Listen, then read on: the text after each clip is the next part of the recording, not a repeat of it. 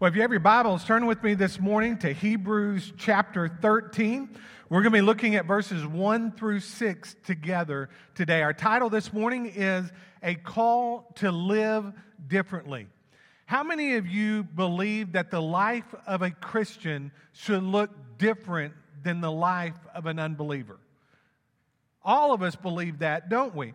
Our speech should be different. Our stewardship should be different. Our marriages should be different. Our parenting should be different. Our managing should be different. Our businesses should be run differently. Our work ethic should be different. Our water cooler conversations should be different as well. For many months, we have been walking through the book of Hebrews. And what we have looked at is much theology and much doctrine. As the writer brings Hebrews to a close, he is going to provide us with a great deal of application that we're going to look at over the next several weeks together. This application really is about you and I learning to put our faith to work. So again, if you have your Bibles, turn with me to Hebrews chapter 13. We're going to read verses 1 through 6 together. Beginning verse 1, let brotherly love continue.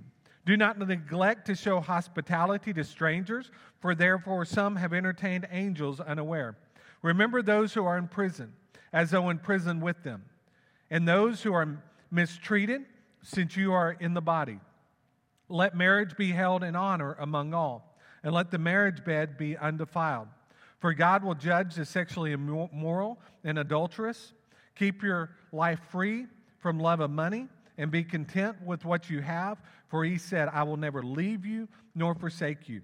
So we can confidently say, the Lord is my helper. I will not fear.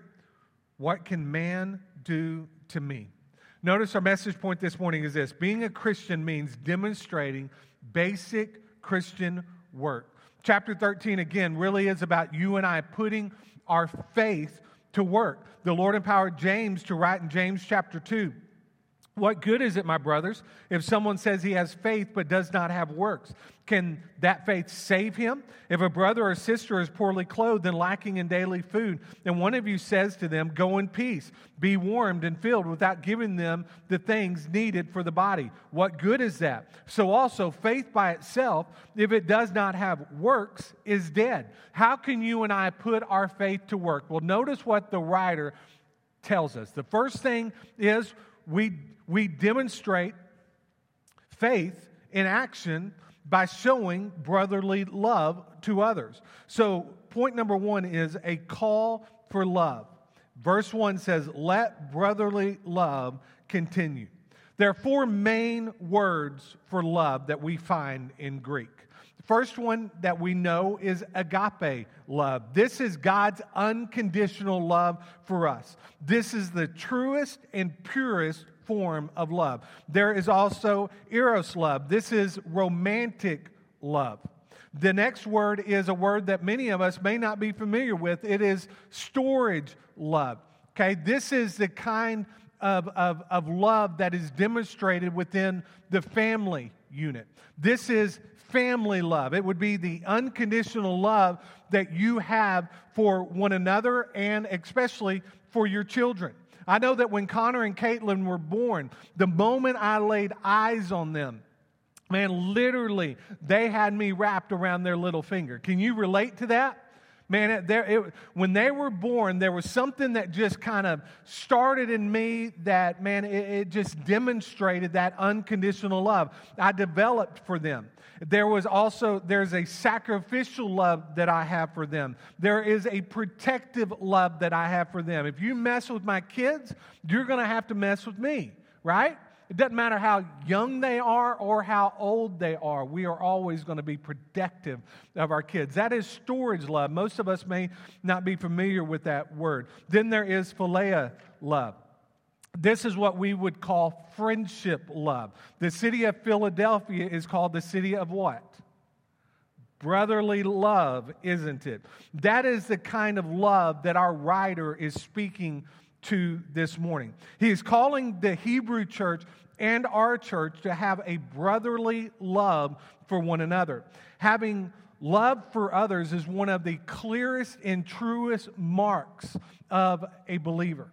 If you don't love your brother, if you don't love your sister in Christ, there is something wrong with you, isn't there? There's something wrong with us if we don't demonstrate love for one another. John wrote in 1 John 4, 7 and 8, "Beloved, let us love one another, for love is from God, and whoever loves has been born of God and knows God. Anyone who does not love does not know God, because God is love." God's word is very much a love story, isn't it? It's a story of God constantly pursuing after us, His creation. It's a story of Jesus leaving heaven and coming and dwelling amongst us and living a perfect life and dying for us and providing a way for us to be reconciled to God the Father. If that is not the greatest demonstration of love, then there is no better. We know there's no better demonstration of love. Romans 5:8, Jesus said, Paul wrote, "God demonstrated His love for us in this: while we were yet sinners, Christ died for us." The greatest and purest form of love is what Jesus Christ has shown us. May it be said of this church that we love God, that we love one another, and that we love and are pursuing after lost people. May it be said of us that we live up to the name on our sign more so than the address of our church. We know that our name is Friendship Baptist Church. And if you don't know this, our address is 270 Country Club. May this place never look like a country club, but always as a place where brotherly and sisterly love is on full display. Next, we put our faith to work by showing hospitality to others. In verse 2, we read, "Do not neglect to show hospitality to strangers, for thereby some have entertained angels unaware." Our love should not just be on display inside of this room, inside of this church house, but it should also be on display outside of this door, outside of these doors as well, right? Think about a first century inn, okay? It was very much different than a Holiday Inn or the Ritz-Carlton. An inn back in the first century, according to historians, would be very dirty. It would have been very unsanitary, and it also would have been a cesspool in many instances for immorality. So when you think about the first century believers traveling from city to city armed with the gospel of Jesus Christ, when a brother or sister would come into town, the last thing that you wanted was to put them up in an inn in a place where it would be considered a cesspool of immorality, right? As believers, what should we do? We should open up our home to other believers so that they are protected from that cesspool of immorality. And we see over and over in Scripture of the early believers showing hospitality to others. In Acts chapter 10, we read of Peter staying at the home of Simon the tanner. In Acts chapter 16, Paul and his companions, after Lydia in her household came to know Christ as their Lord and Savior, and after they were baptized, Lydia opened up her home to Paul and his companions. As believers, being hospitable should be part of our DNA. Some of you in this room have the gift of hospitality. Man, you are phenomenal in this area. You open up your home both to believers and unbelievers. You show hospitality by the way that you care for one another, those inside this church as well as those outside this church. Let us all demonstrate the love of Christ by showing hospitality to others. The author continues here and says, "For thereby some have entertained angels unaware." Stephen Cole quotes from John MacArthur here. He says, here the author is referring to the stories of Abraham and Lot back in Genesis 18 and 19. These men welcomed strangers and treated them as family, not knowing at first that two of them were angels and the other one was Jesus in incarnate form. The author's point is not that we should be hospitable to strangers in hopes of meeting an angel. Rather, he is saying that we often do not know how important or far-reaching a simple act of helpfulness may be. And as Jesus said, when we minister to the needy, we are actually ministering to Christ himself. You and I never know who is going to walk in the doors of this church.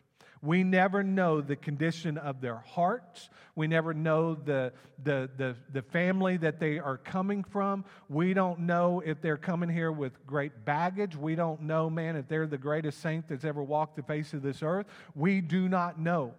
But when they walk through the doors of the church, what do we need to show towards them? Hospitality. Welcome them with open arms and greet them and tell them how much we appreciate them being here. What we know is that we have been called to be loving people. We have been called to be hospitable people. And notice next, we have been called to be compassionate people. So we see a call for compassion with point number 3. We read, remember those who are in prison, as though in prison with them, and those who are mistreated, since you also are in the body. How many of you have ever been part of a prison ministry? Raise your hand. Anybody in here ever gone to a prison to do prison work? At my last church, there was a man in the church by the name of Al Gibbons, and he had a prison ministry called Cornerstone Prison Ministry. And one of the biggest seasons of his ministry occurred around Christmas. He would go to literally dozens of prisons, carrying with him what he called blessing bags. Every one of these blessings bags were white bags that had been colored by a child or an adult. And they would be just filled with I love yous and God loves you and just scripture after scripture would be on those. They'd be really, really bright and colorful and encouraging. And every single one of those bags would be filled with a bar of soap, some toothpaste, and the toothbrush. There would be shampoo, candy, fruit, and most importantly, there would be a gospel tract and or a Bible that would be put into every one of those bags. And what Al did was he invited people both from our church and surrounding churches, and we would go into those prisons, and we would walk from cell to cell, or if it was kind of an open communal room, we would just pass out to those that would be in there. And we would pass those bags out. And we would tell that person that received them, God loves you and we love you. We'd pass that bag out to them, and if God gave us the opportunity to share the good news of salvation with them, we would. There's no telling how many thousands of prisoners came to know Jesus Christ as a result of that man's ministry. And Cornerstone Prison Ministry obviously is not the only prison ministry out there. Many of you are familiar with Bill Glass Prison Ministry, and some of you have partnered with him, either going into prison or financially partnered. Chuck Colson Prison Ministry, and many others. You and I are certainly called to reach those within our prison system with the gospel of Jesus Christ. Nothing is more beautiful than seeing a hardened criminal weep in recognition of their sin and God's glorious grace. But that's not who the writer of Hebrews is referring to here. He is not speaking of the hardened criminal in prison. He is speaking of fellow believers that have been put into prison as a result of their faith in the Lord Jesus Christ. And we don't know how many hundreds of people were in prison when the writer wrote this passage of Scripture, but we know that there was probably many. And what the writer is saying here is that we need to help those in prison. In fact, the term "as though in prison with them" literally expresses that we are prisoners together with them. Okay? Now, those that made up this Hebrew church, some of them may have already spent time in prison because of their faith.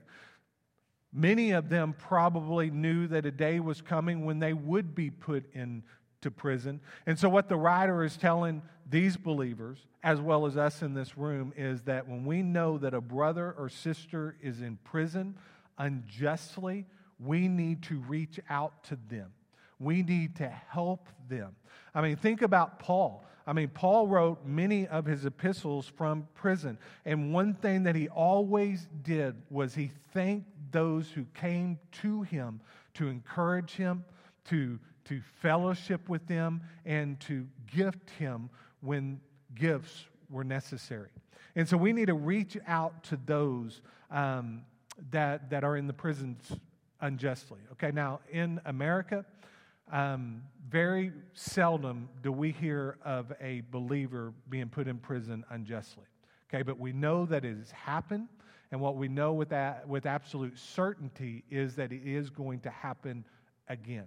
And so we need to be prepared to reach out to them. We know that in many parts of this world that there are brothers and sisters in Christ that are in prison unjustly.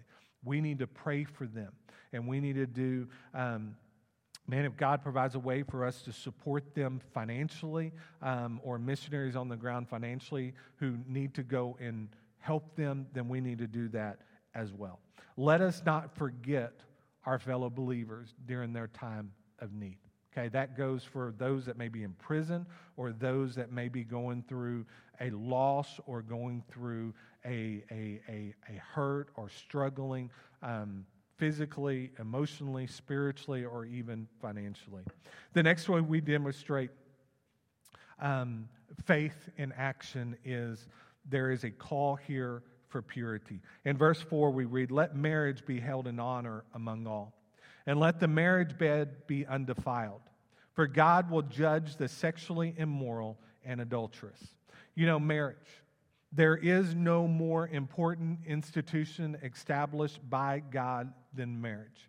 It is the greatest picture we are given to explain the relationship that Christ has with His church. In Ephesians chapter 5, we read, "Husbands, love your wives as Christ loved the church and gave Himself up for her, that He might sanctify her, having cleansed her by the washing of water with the word, so that He might present the church to Himself in splendor, without spot or wrinkle or any such thing, that she might be holy and without blemish." Christ is the bridegroom. You and I are the bride of Christ. We are to be holy. We are to be faithful. We are to be pure. And we need to be without blemish as well. David Dykes points out, marriage is in trouble in America. We have one of the highest divorce rates in all of the world. More and more couples are living together without getting married. A few years ago, our Supreme Court redefined God's definition of marriage. As followers of Jesus Christ, we should honor God's plan for marriage. The very first relationship God established was that of marriage. He looked down in the Garden of Eden and saw that man was alone, and God said that it is not good for man to be alone. Have you heard the story of the conversation that God had with Adam before Eve was born? You probably haven't, but let me share it with you. God appeared to Adam and said, "I've got a surprise for you. I'm going to create a woman for you. She is going to be perfect in every way. She is always going to agree with you. She will be beautiful. She will always be asking you how she can best serve you. And she will never complain about anything." How does that sound? Adam said, "It sounds too good to be true." And then Adam asked God, "What is it going to cost me?" And the Lord said, "It's going to cost you an arm and a leg." And Adam thought for a minute and said, "What can I get for a rib?" I know that's bad, but I wanted you to laugh a little bit this morning. God created marriage. He created woman because He knew that it was not good for us men to be alone. Understand, even though our society has changed this definition of marriage, even though the Supreme Court has redefined what God has clearly defined, make no mistake, the Lord's definition has not changed and will not change. Not only will His definition of marriage not change, the sacredness of the union will not change either. As believers, you and I need to show those outside of the doors of this church as well as those inside the doors of this church what a biblical, godly marriage looks like. We do that by remaining faithful and true to our spouse. We read in verse 4 again, let the marriage bed be undefiled, for God will judge the sexually immoral and adulterous. What does that mean? It means that sex within the confines of marriage is a good and beautiful thing, but outside of it, it is a sin. God will judge those who violate the marriage covenant, those who commit adultery and other sinful sexual sins as well. So what is the solution to this? Let me challenge all of us in this room to remain faithful and true within the covenant of marriage. Keep the Lord first in your life, in your marriage, and within your family. Stay pure. You made a commitment when you entered into a marriage covenant with your spouse to remain faithful 100% of the time. Stay committed to one another. Marriage is hard work, isn't it? Would anybody disagree with that? It is hard. It is challenging. You know, Danny and I have been married for 24 years, and if you were to ask her, have you ever contemplated divorcing your husband? She would say no, but I've thought of strangling him a time or two. Probably for most of us men in this room, that could be said of our spouses towards us. You and I need to love one another, love our spouses, respect our spouses. We need to pray with our spouses. You know, I've shared this before, but very, very, very few times in the 24 years of marriage have Danny and I not prayed together as we have ended our day. That, I believe, is one of the greatest reasons for success within our marriage. We pray together every night. We pray now with Caitlin every night before she goes to bed. Growing up, we made a commitment when our kids were born, we were going to pray over them, and then we were going to pray for them. And when they got of age to pray and join us in family prayer, they would pray as well. And this is something that we have done for, Connor now is 20 years of age. We've done it for 20 years. Let me challenge you to pray with your spouse and to pray with your kids and for both of them. There must also be grace and forgiveness. There is no perfect person, which means that when two sinful people become one flesh, there are going to be some challenges, aren't there? Is there anybody in this room that has not experienced some challenges in life and in marriage? No, we've all had those, right? We must learn to demonstrate grace, offer up forgiveness, and learn these words. I am sorry. And men, we need to learn to say, yes, dear. That was a word that my dad always said to my mom. Yes, dear. Suppose you found yourself having committed the act of adultery or are currently engaged in an extramarital affair. What now? Stop it. Turn from your sins. Repent. Confess your sins to your spouse and confess your sins before the Lord and confess your sins to other believers. Get the help you need and pray to God for your marriage. Notice next, the final way we put our faith to work is there is a call here for simplicity. In verses 5 and 6 we read, keep your life free from the love of money and be content with what you have. For he has said, I will never leave you nor forsake you. So we can confidently say, the Lord is my helper. I will not fear. What can man do to me? Contentment. What does it mean to be content? You know, at each one of our upward practices, midway through our practices, we stop playing basketball. All of the players on the court or cheerleaders stop and they come together for a Bible study. We designate 8 minutes of our practice for that. This week, our Bible study was on contentment. And so I had both the Chris and Cassie's team and my team together this week. I set them together in a circle, and I asked them a few questions. The first question I asked them was, what does the word contentment mean? And we've got kindergarten through second graders. Not a single one of them had an idea. And then I said, think about all of the stuff in your room. From the clothes that you have, to the shoes that you wear, and to the toys that you play with. I want you to think and to yourself, can you name every single one of the toys in your room? and all of the stuff that you have. And every single one of them shook their head and said that they could not.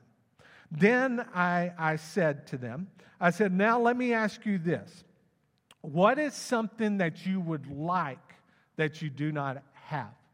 And as soon as I asked that question, man, their eyes just lit up. Because they could name, if I would have given them the opportunity to name all the things that they wanted, that they don't have, man, they could have probably spent 20 minutes telling me everything that they do not have. You know, it is a lot easier for all of us to list the stuff that we don't have instead of the things that we do have, right? We dream about things that we don't have. But you know what? That is the absolute opposite of contentment, isn't it? A person who is content chooses to focus on and be grateful for what they have rather than always thinking and dreaming about what they do not have. We live in a world that tells us that what you have defines who you are. You and I must be careful that we don't get sucked into that trap and believe that. Having money is not a problem. The problem is when that money has you, right? Notice what Paul wrote to young Timothy. He wrote of the dangers of money. In 1 Timothy 6, we read, "For the love of money is a root of all kinds of evil. It is through this craving that some have wandered away from the faith and pierced themselves with many pains."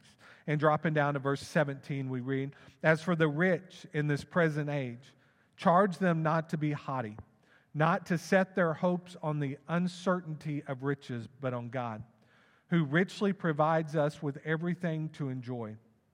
They are to do good, to be rich in good works, to be generous and be ready to share, thus storing up treasure for themselves as a good foundation for the future, so that they may take hold of that which is truly life." Folks, what God has given us, we need to use it to build up His kingdom and not our own. Our own kingdoms will pass away, won't they? Everything that we own one day will deteriorate. But the kingdom of God will go on throughout all of eternity and even beyond. I love the reminder that the writer provides us with. He says, "I will never leave you nor forsake you."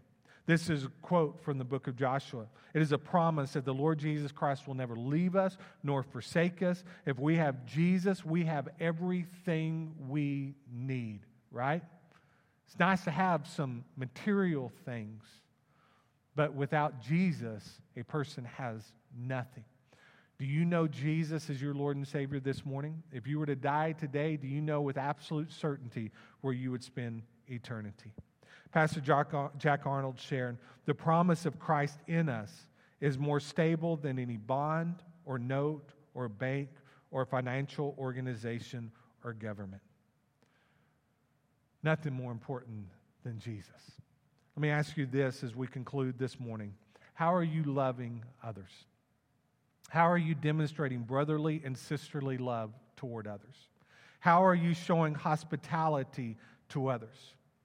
How are you showing compassion to both believers and unbelievers? Are you remaining sexually pure and remaining faithful to your marriage vows? Are you and I living simply and learning to be content with what the Lord has blessed us with? Or are we more pursuing more and more and more stuff that's going to one day pass away? I pray all of us are pursuing after Jesus more than we're pursuing after material things. Man, let us all in this room put our faith to work. And the best way that we put our faith to work is to demonstrate the love of God to those that we do life with. Let's close this morning in a word of prayer. If there's a decision you need to make, I'm going to be standing here this morning. If you don't know Jesus, I want to invite you to make the greatest decision that you could ever make. That is to repent of your sins and come to Jesus. Let's stand together and let's pray. Father God, thank you for this morning. Thank you again, Father, for the opportunity to gather in your house to worship you. Father, I thank you for every man and woman and student that is in this room this morning. I thank you, Father, that for Lord, I know each person in here. And Father, I believe with great certainty that every single one has confessed you to be Lord and Savior of their life. And I thank you for that. I also know, Lord, that every single one of us in this room, Father, are still battling this flesh. And Lord, there are times in our life that we don't love as we need to. There are times in our life that we don't show hospitality to others as we need to. There are times that we are not very compassionate towards believers nor towards unbelievers. Father, there are times, Father, that sexually, Lord Jesus, we are not as pure as we know that we need to be. And there are times, Father, that we live our lives with closed fists instead of open hands. So, Father, what that tells me is all of us in this room are still a work in progress. But we know, and according to your word, Father, that we can experience victory through you in every season of our lives. So, Father, help us to keep our eyes fixed on you in all that we do. Help us, Father, that when we fail you, when we sin, that we turn from that sin and repent of that sin and get back in the race like we know that we need to. Father, be with us now during this time of invitation. First, in Jesus' name we pray. Amen. Amen. You come now if there's a decision you need to make.